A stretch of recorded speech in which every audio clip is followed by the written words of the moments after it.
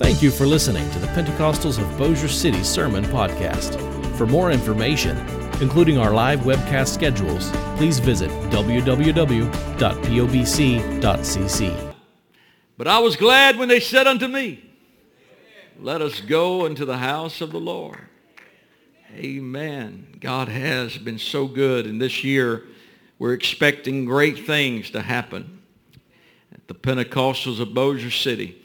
And if you haven't been coming faithfully, now's a good time to get started because good things are happening. Amen. Do you feel it in the atmosphere? You feel like good things are happening? Amen. You know, in the midst of all that goes on in our life, and a lot of us, we experience great things, and then we experience things that aren't so great, things we're proud of and things we're not so proud of. If you glance back over your life, really and truthfully, it's the trouble that you've been through that actually defines your life.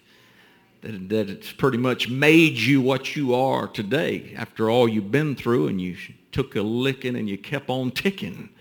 And it just seems like that God's been with you, and he's been faithful. He's been kind. He's been just to you every step of the way. When you look back over history, not just in your life, but in American history, you find that many of the leaders of our nation, the leaders of our time, are pretty much defined by the problems that they solved, the things that they encountered that they made right, the things that they took, the solutions that they brought to the table.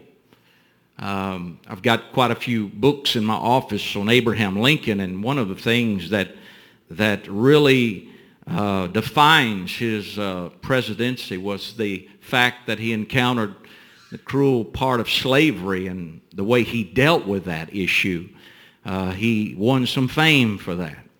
And even when you look at a lot of the different presidents in years gone by, and most of them that are popular figures among us or that we hear about in history are those that faced things, those that encountered problems, those that encountered situations that maybe were not the fondest of situations. When you look at men like Franklin Roosevelt and how he's defined, that basically the way he handled the Great Depression, World War II taking place. Harry Truman is remembered for his decision regarding the atomic bomb. You see men like Ronald Reagan in the 80s, how that he's always known for his courageous confronting of communism, and how that he stands in front of Mikhail Gorbachev and says, Mr. Gorbachev, tear down this wall.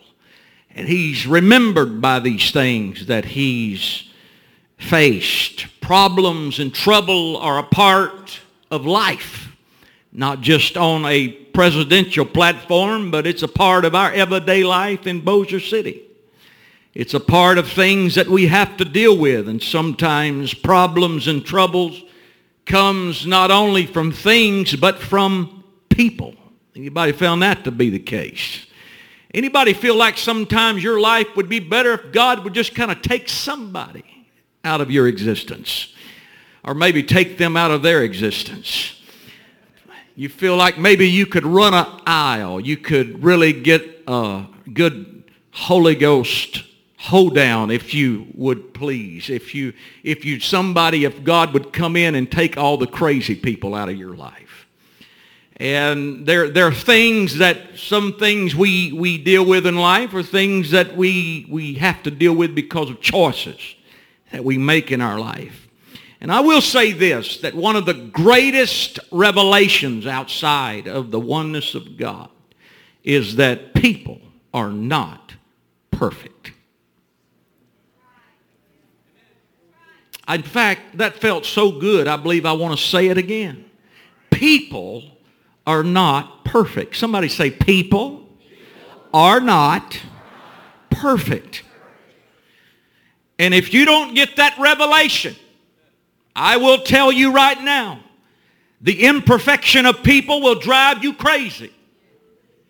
It will ruin not only days of your life, it will run weeks of your life. It will ruin months of your life. I have seen people that actually quit the church because of the imperfection of people. Come on, somebody.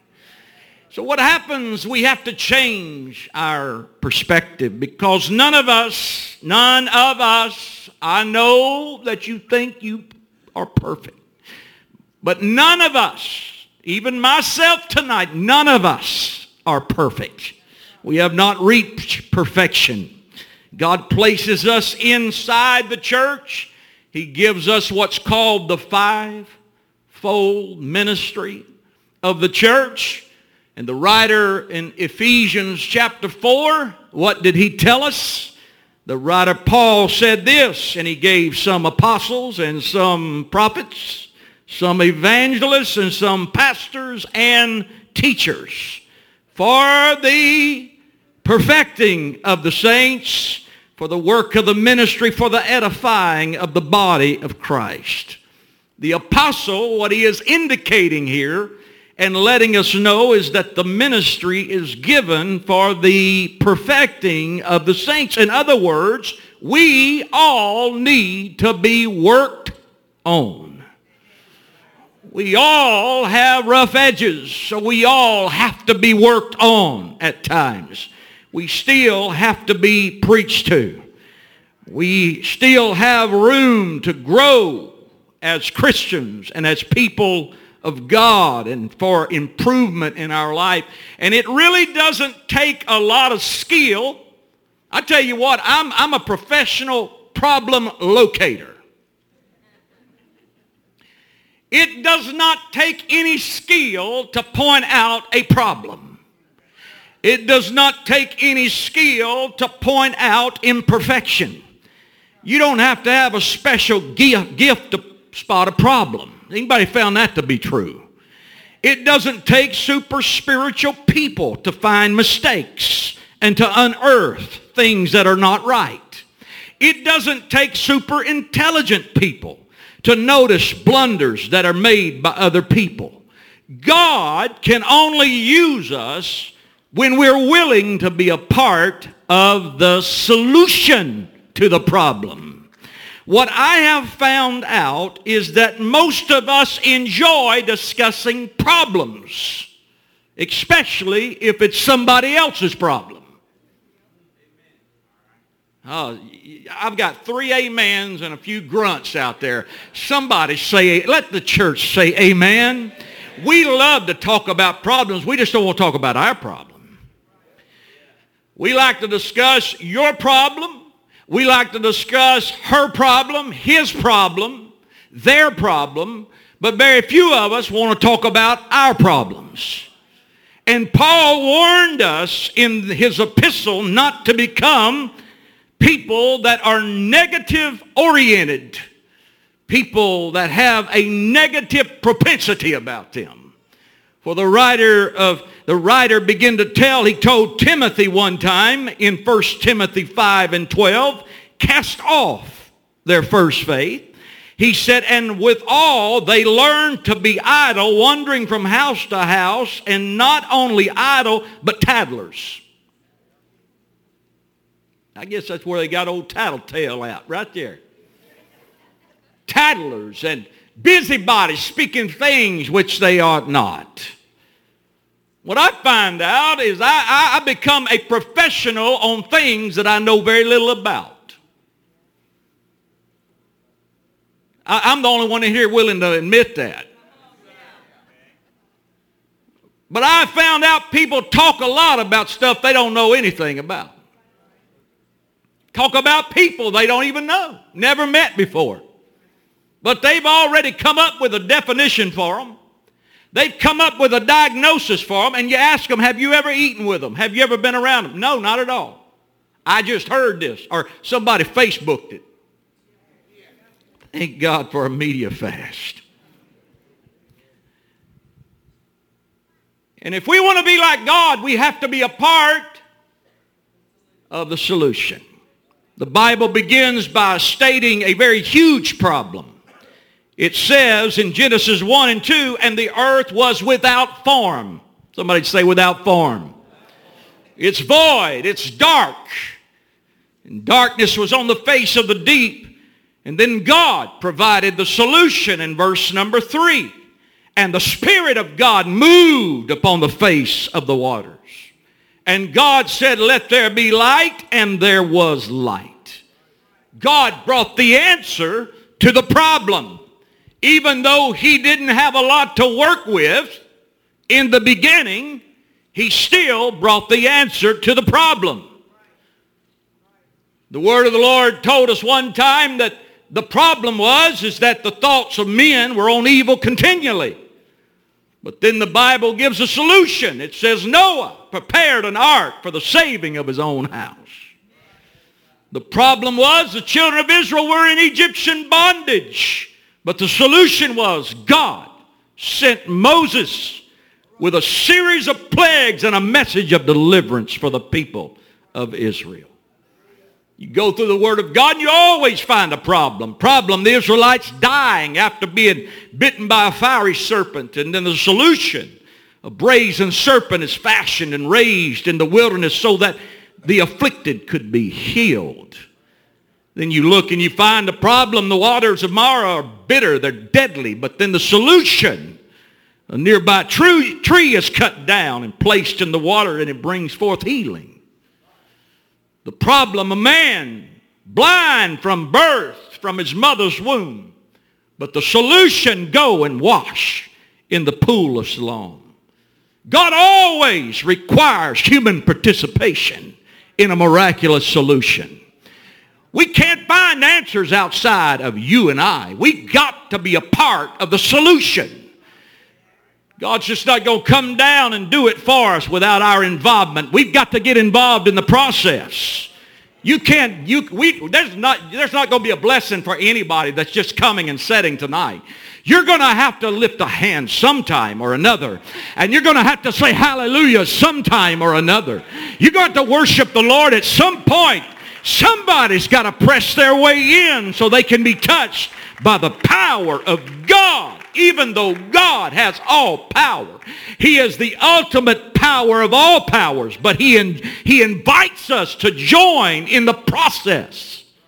In the process, somebody say the process.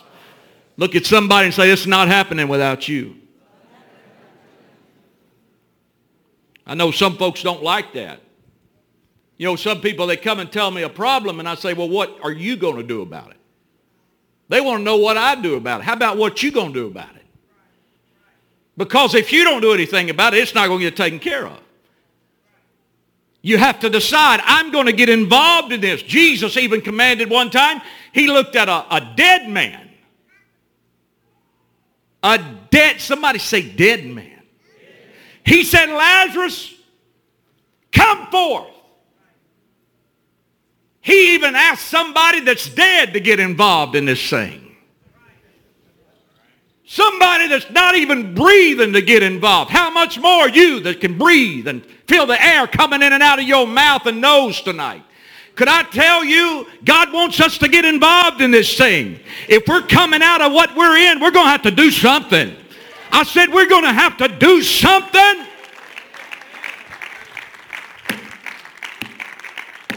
Hallelujah.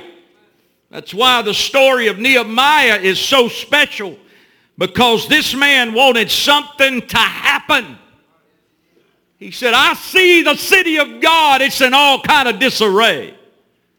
And it saddens me. And the Bible says his countenance was sad. He was perplexed about the situation. And he did to the king, he said, why don't you send me to Judah? Put me in the city.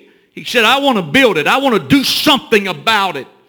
I want to get involved in this thing. I want to be a part of what's happening. We have to understand that this was not just any ordinary city that Nehemiah was upset about. It was not just any old place. This was the city of God. This was Mount Zion. This was the beloved city. This was a special city. Nehemiah had a revelation. He had an understanding.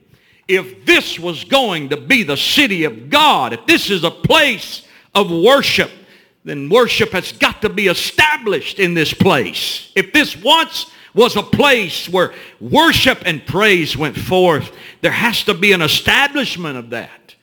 In fact, the Word of God even lets us know, if you'll read chapter 7 of Nehemiah, you'll find out that Nehemiah is addressed as, there's a strange term in there called Tershatha.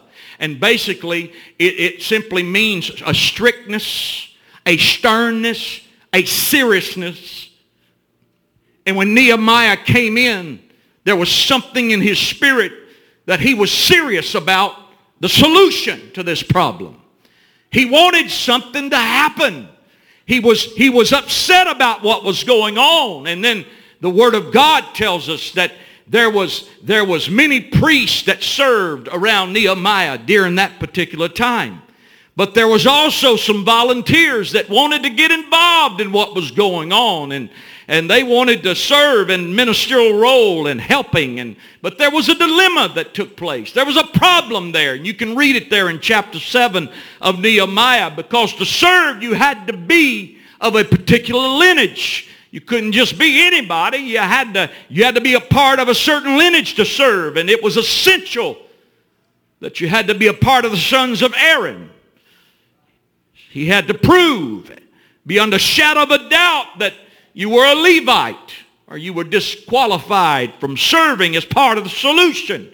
And there were some individuals who presented themselves, and if you'll look down at verse 61 of Nehemiah chapter 7, if you'll look at the latter part of that verse, it says they could not show their father's house. In other words, they couldn't prove their origin of birth. They could not prove where they had come from. And these priestly hopefuls were barred from ministering unto God. They couldn't minister until God said something different. He had to change some things. And they couldn't be a part of what was happening because they had to prove where they had come from. And I am telling us tonight that today, in the hour that we are part of, there needs to be a seriousness about the origin of our spiritual birth in the kingdom of God. If there ever was a time that we need to get serious about apostolic doctrine and origin of baptism and where you came from spiritually, it's in this hour that we are a part of. Is there anybody here that's been born again of water and spirit? Is there anybody in this house that knows what it is to be buried in the lovely name of Jesus? And I'm telling you, for this apostolic revival, we need to be serious about an Acts chapter 2 and verse 38 message.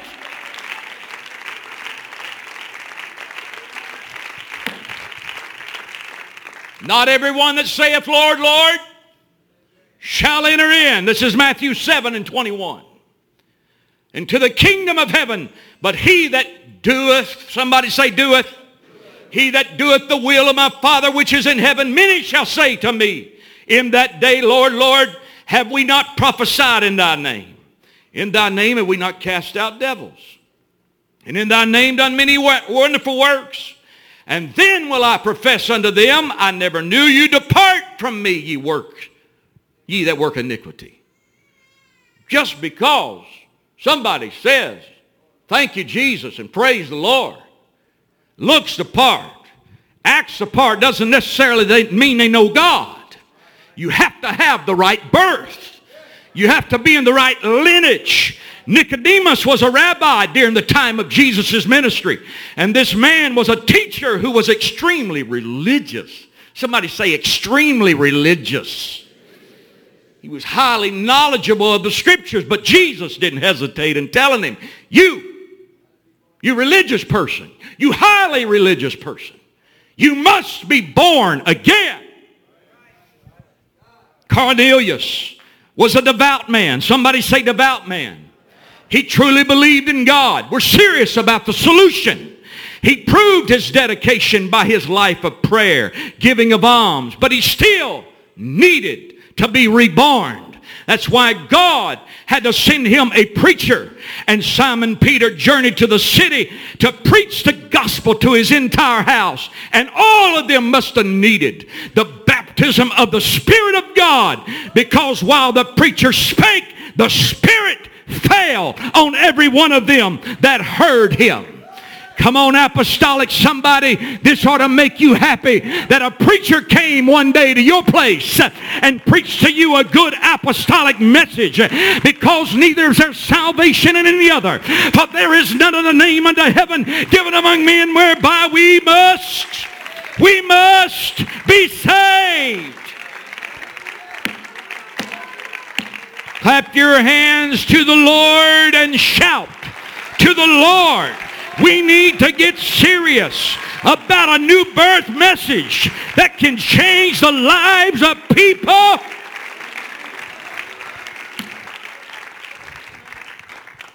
Nehemiah, the Tirshatha is what the scripture called him in Nehemiah chapter 8. And we'll share that verse in a moment. But the Tirshatha, it related to Nehemiah. The sternness, the strictness. He said we got to check and see the birth record. We got to know where they came from. Because we're trying to rebuild a city. And it's God's city. Notice what else he says. By the time he gets there, he's got the walls finished. He begins to show interest in gathering some people for worship. In fact, the congregation, the scripture says, it grew up to over 42,000 people. It grew. It was a large gathering. And so he needed singers, he needed Levites, he needed porters. There was even a group that was designated, the Word of God said, to be keeper of the wardrobes. We might need to get some of those in our churches.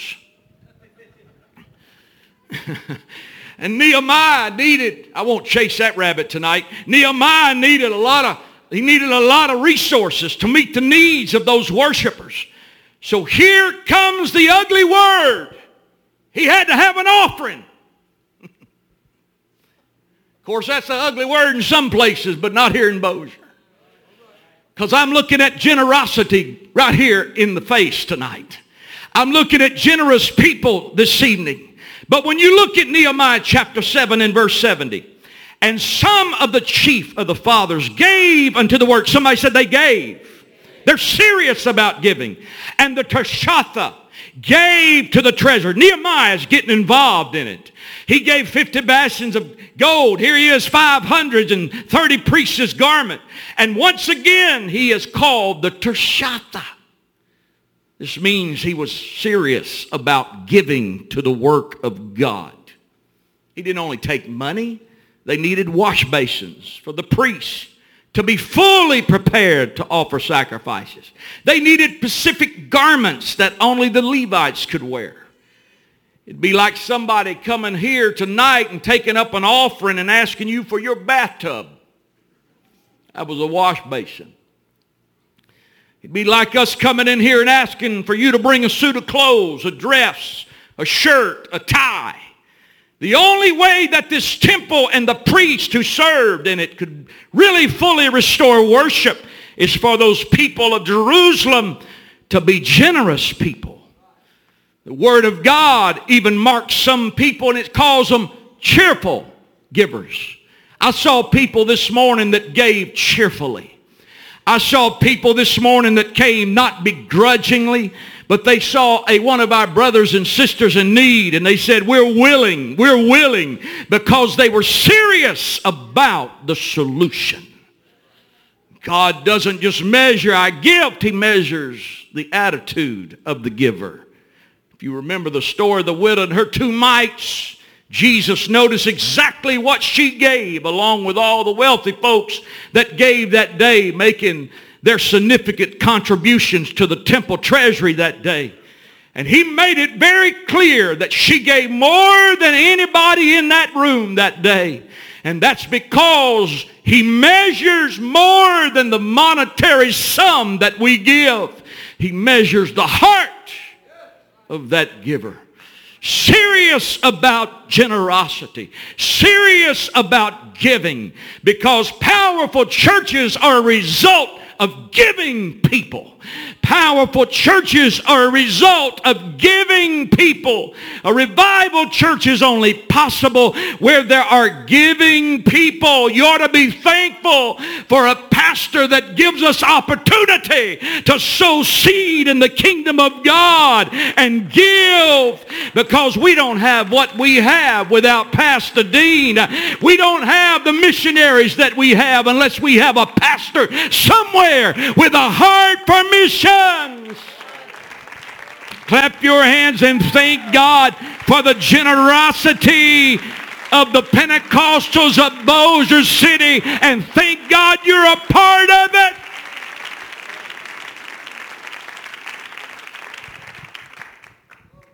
No gathering of people, and I'm hastening to a close tonight, but no gathering of people of God can be complete without the hearing of the Word of God.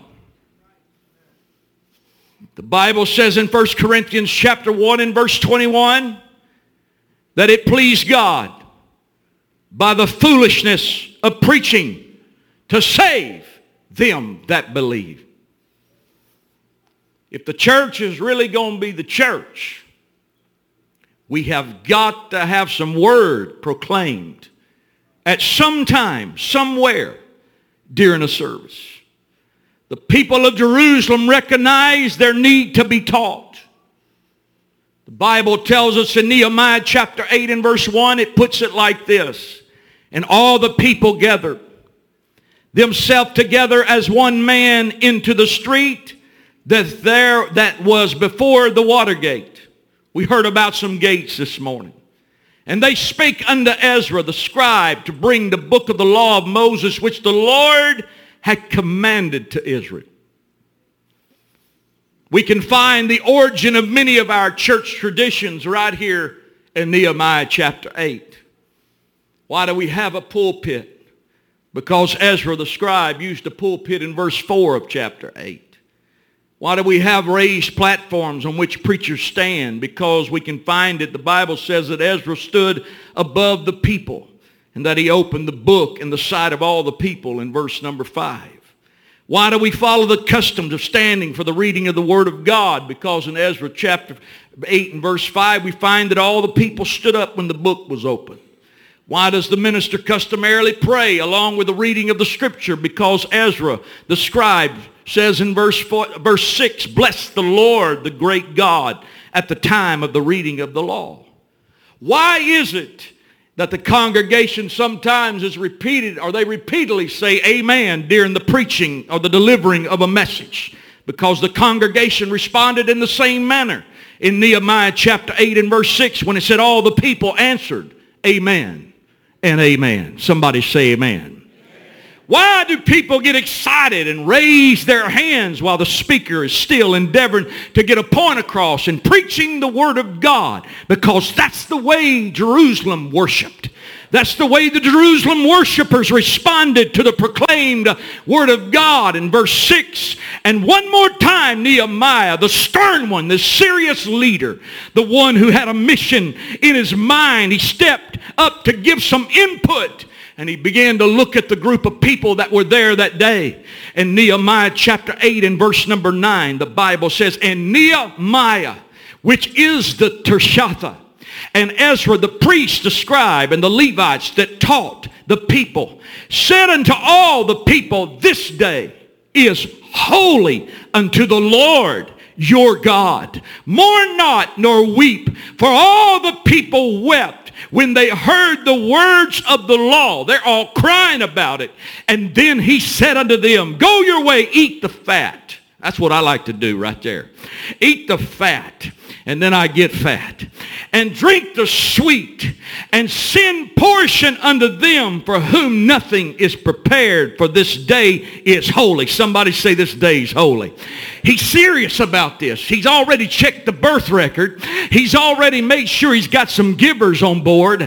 And now he gets down to this, and he says, for the joy of the Lord is your strength. There will be a time for weeping. This is what Nehemiah is saying. There'll be a day for you to cry. But Nehemiah says, today just is not that day. He said, if you can understand this word that you're hearing today, you ought to rejoice. There ought to be a shout on your lips. There ought to be a hand clapping going on in your voice. Hear me, somebody. If you hear the word of God and you can understand it, you ought to have a praise on your lip tonight. There ought to be something in your heart saying, thank you, Jesus. I wish we could stand to our feet and clap our hands and lift up our voice.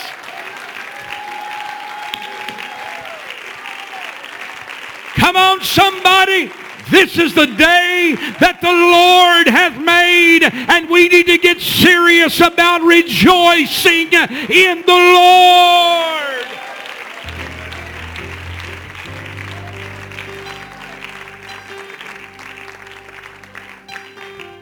The joy of the Lord is your strength.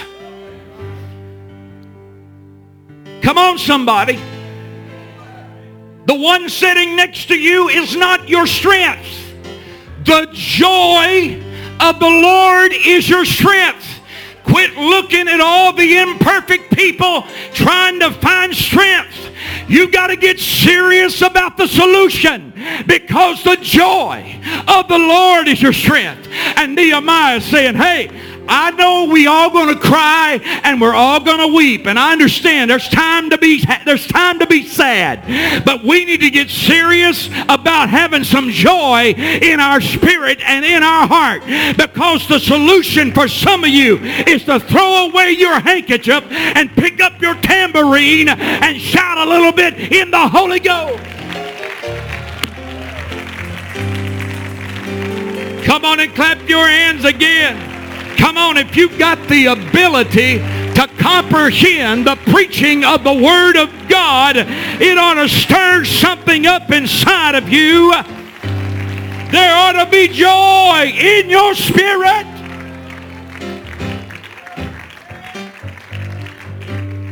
Oh, you can come on. The rest of you can come on with these that have come. But let me just say this. I believe in my spirit that you will be better off living for God if you just simply start enjoying it.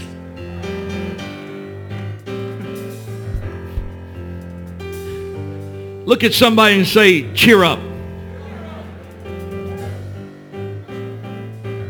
Look at somebody else and say, cheer up. Yeah. Look at somebody and say, what are you ticked off about? Yeah. Preaching will make you stronger if you will enjoy it.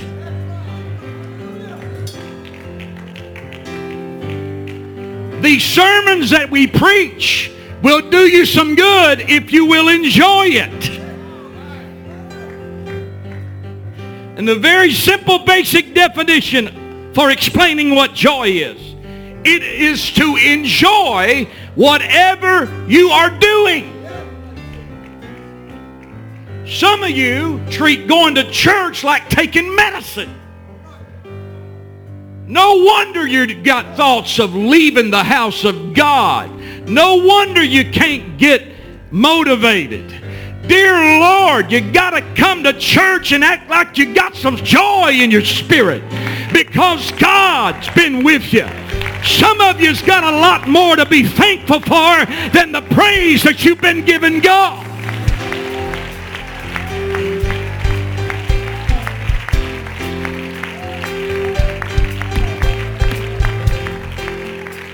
I don't know about you.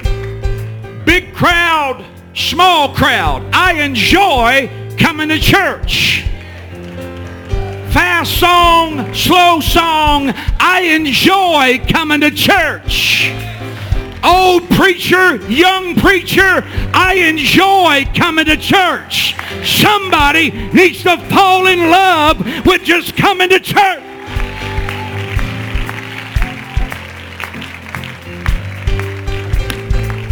My style or your style. I enjoy coming to church.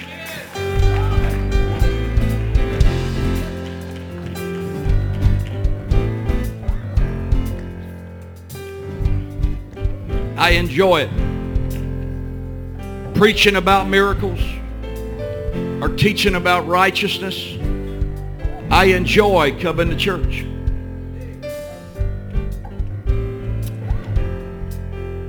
I've got to close. A story is told of John F. Kennedy.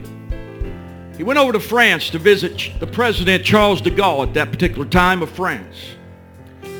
They're standing out in front of the presidential palace or something similar, a building similar to that, and somebody took a snapshot of that particular engagement. Them two presidential figures standing out there. An artist took that photo, that picture, and he painted that picture. But in that picture, he inserted a very beautiful woman in between these two presidents that actually wasn't even there that particular day. Beautiful, beautiful lady. Somebody heard about the painting of the two presidents. So when they got over to France to visit, they located this old artist. And they wanted him to show them the photograph, the painting that he had painted. So he carried them into a particular room and he showed them this painting, and there's this beautiful lady in between John F. Kennedy and Charles de Gaulle. And this American that had come over and was looking at this picture said, I was there that day. I don't remember that lady. I would have remembered this lady. She's a beautiful lady. I would have remembered her standing there. He said, who is the lady? He said, sir, that's my wife. Well, this guy's old. He's feeble. And the artist said, would you like to meet her? He said, I sure would. So he goes in the back and he comes out. And there's a lady that's as old as he is.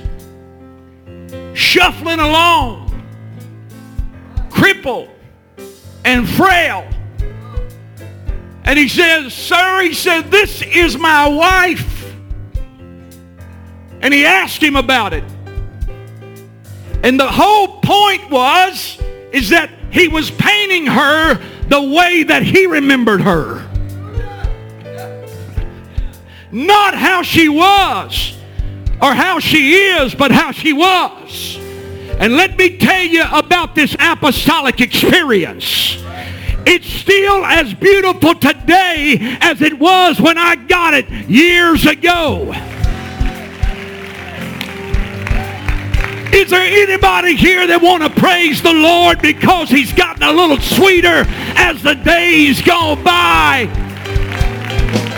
Is there anybody here that can thank God for a church that is still as real today as it was when you got in it? Come on and lift your hands right now. Lift your hands to heaven in the name of Jesus. Give us our passion back. Give us our joy back. Give us Holy Ghost anointing back in our spirit again. I pray tonight, God, you would revive somebody. Let them realize that this church is still as vibrant and as beautiful and as powerful as it was when they first got in this thing. And we give you glory and honor, God, because you're restoring the joy of our salvation, because we're serious about the solution. We got to have the joy of the Lord. Hallelujah. Exceeding joy. Your praise rose in my heart and made this desolate scene. Your light. Come on, put your hands together. We're going to praise him just a few minutes before we get out of here. Your praise rose in my heart and made this valley sing. You have turned. Come on, this is what he's done for you. He's turned it. Morning into dancing. Turned it around for you. You have turned my sorrow into joy. You have turned my morning into dancing. Turned it, God. You have turned it, Holy Ghost. My sorrow into joy. You have turned my morning into dancing. Now, You have turned my sorrow into joy.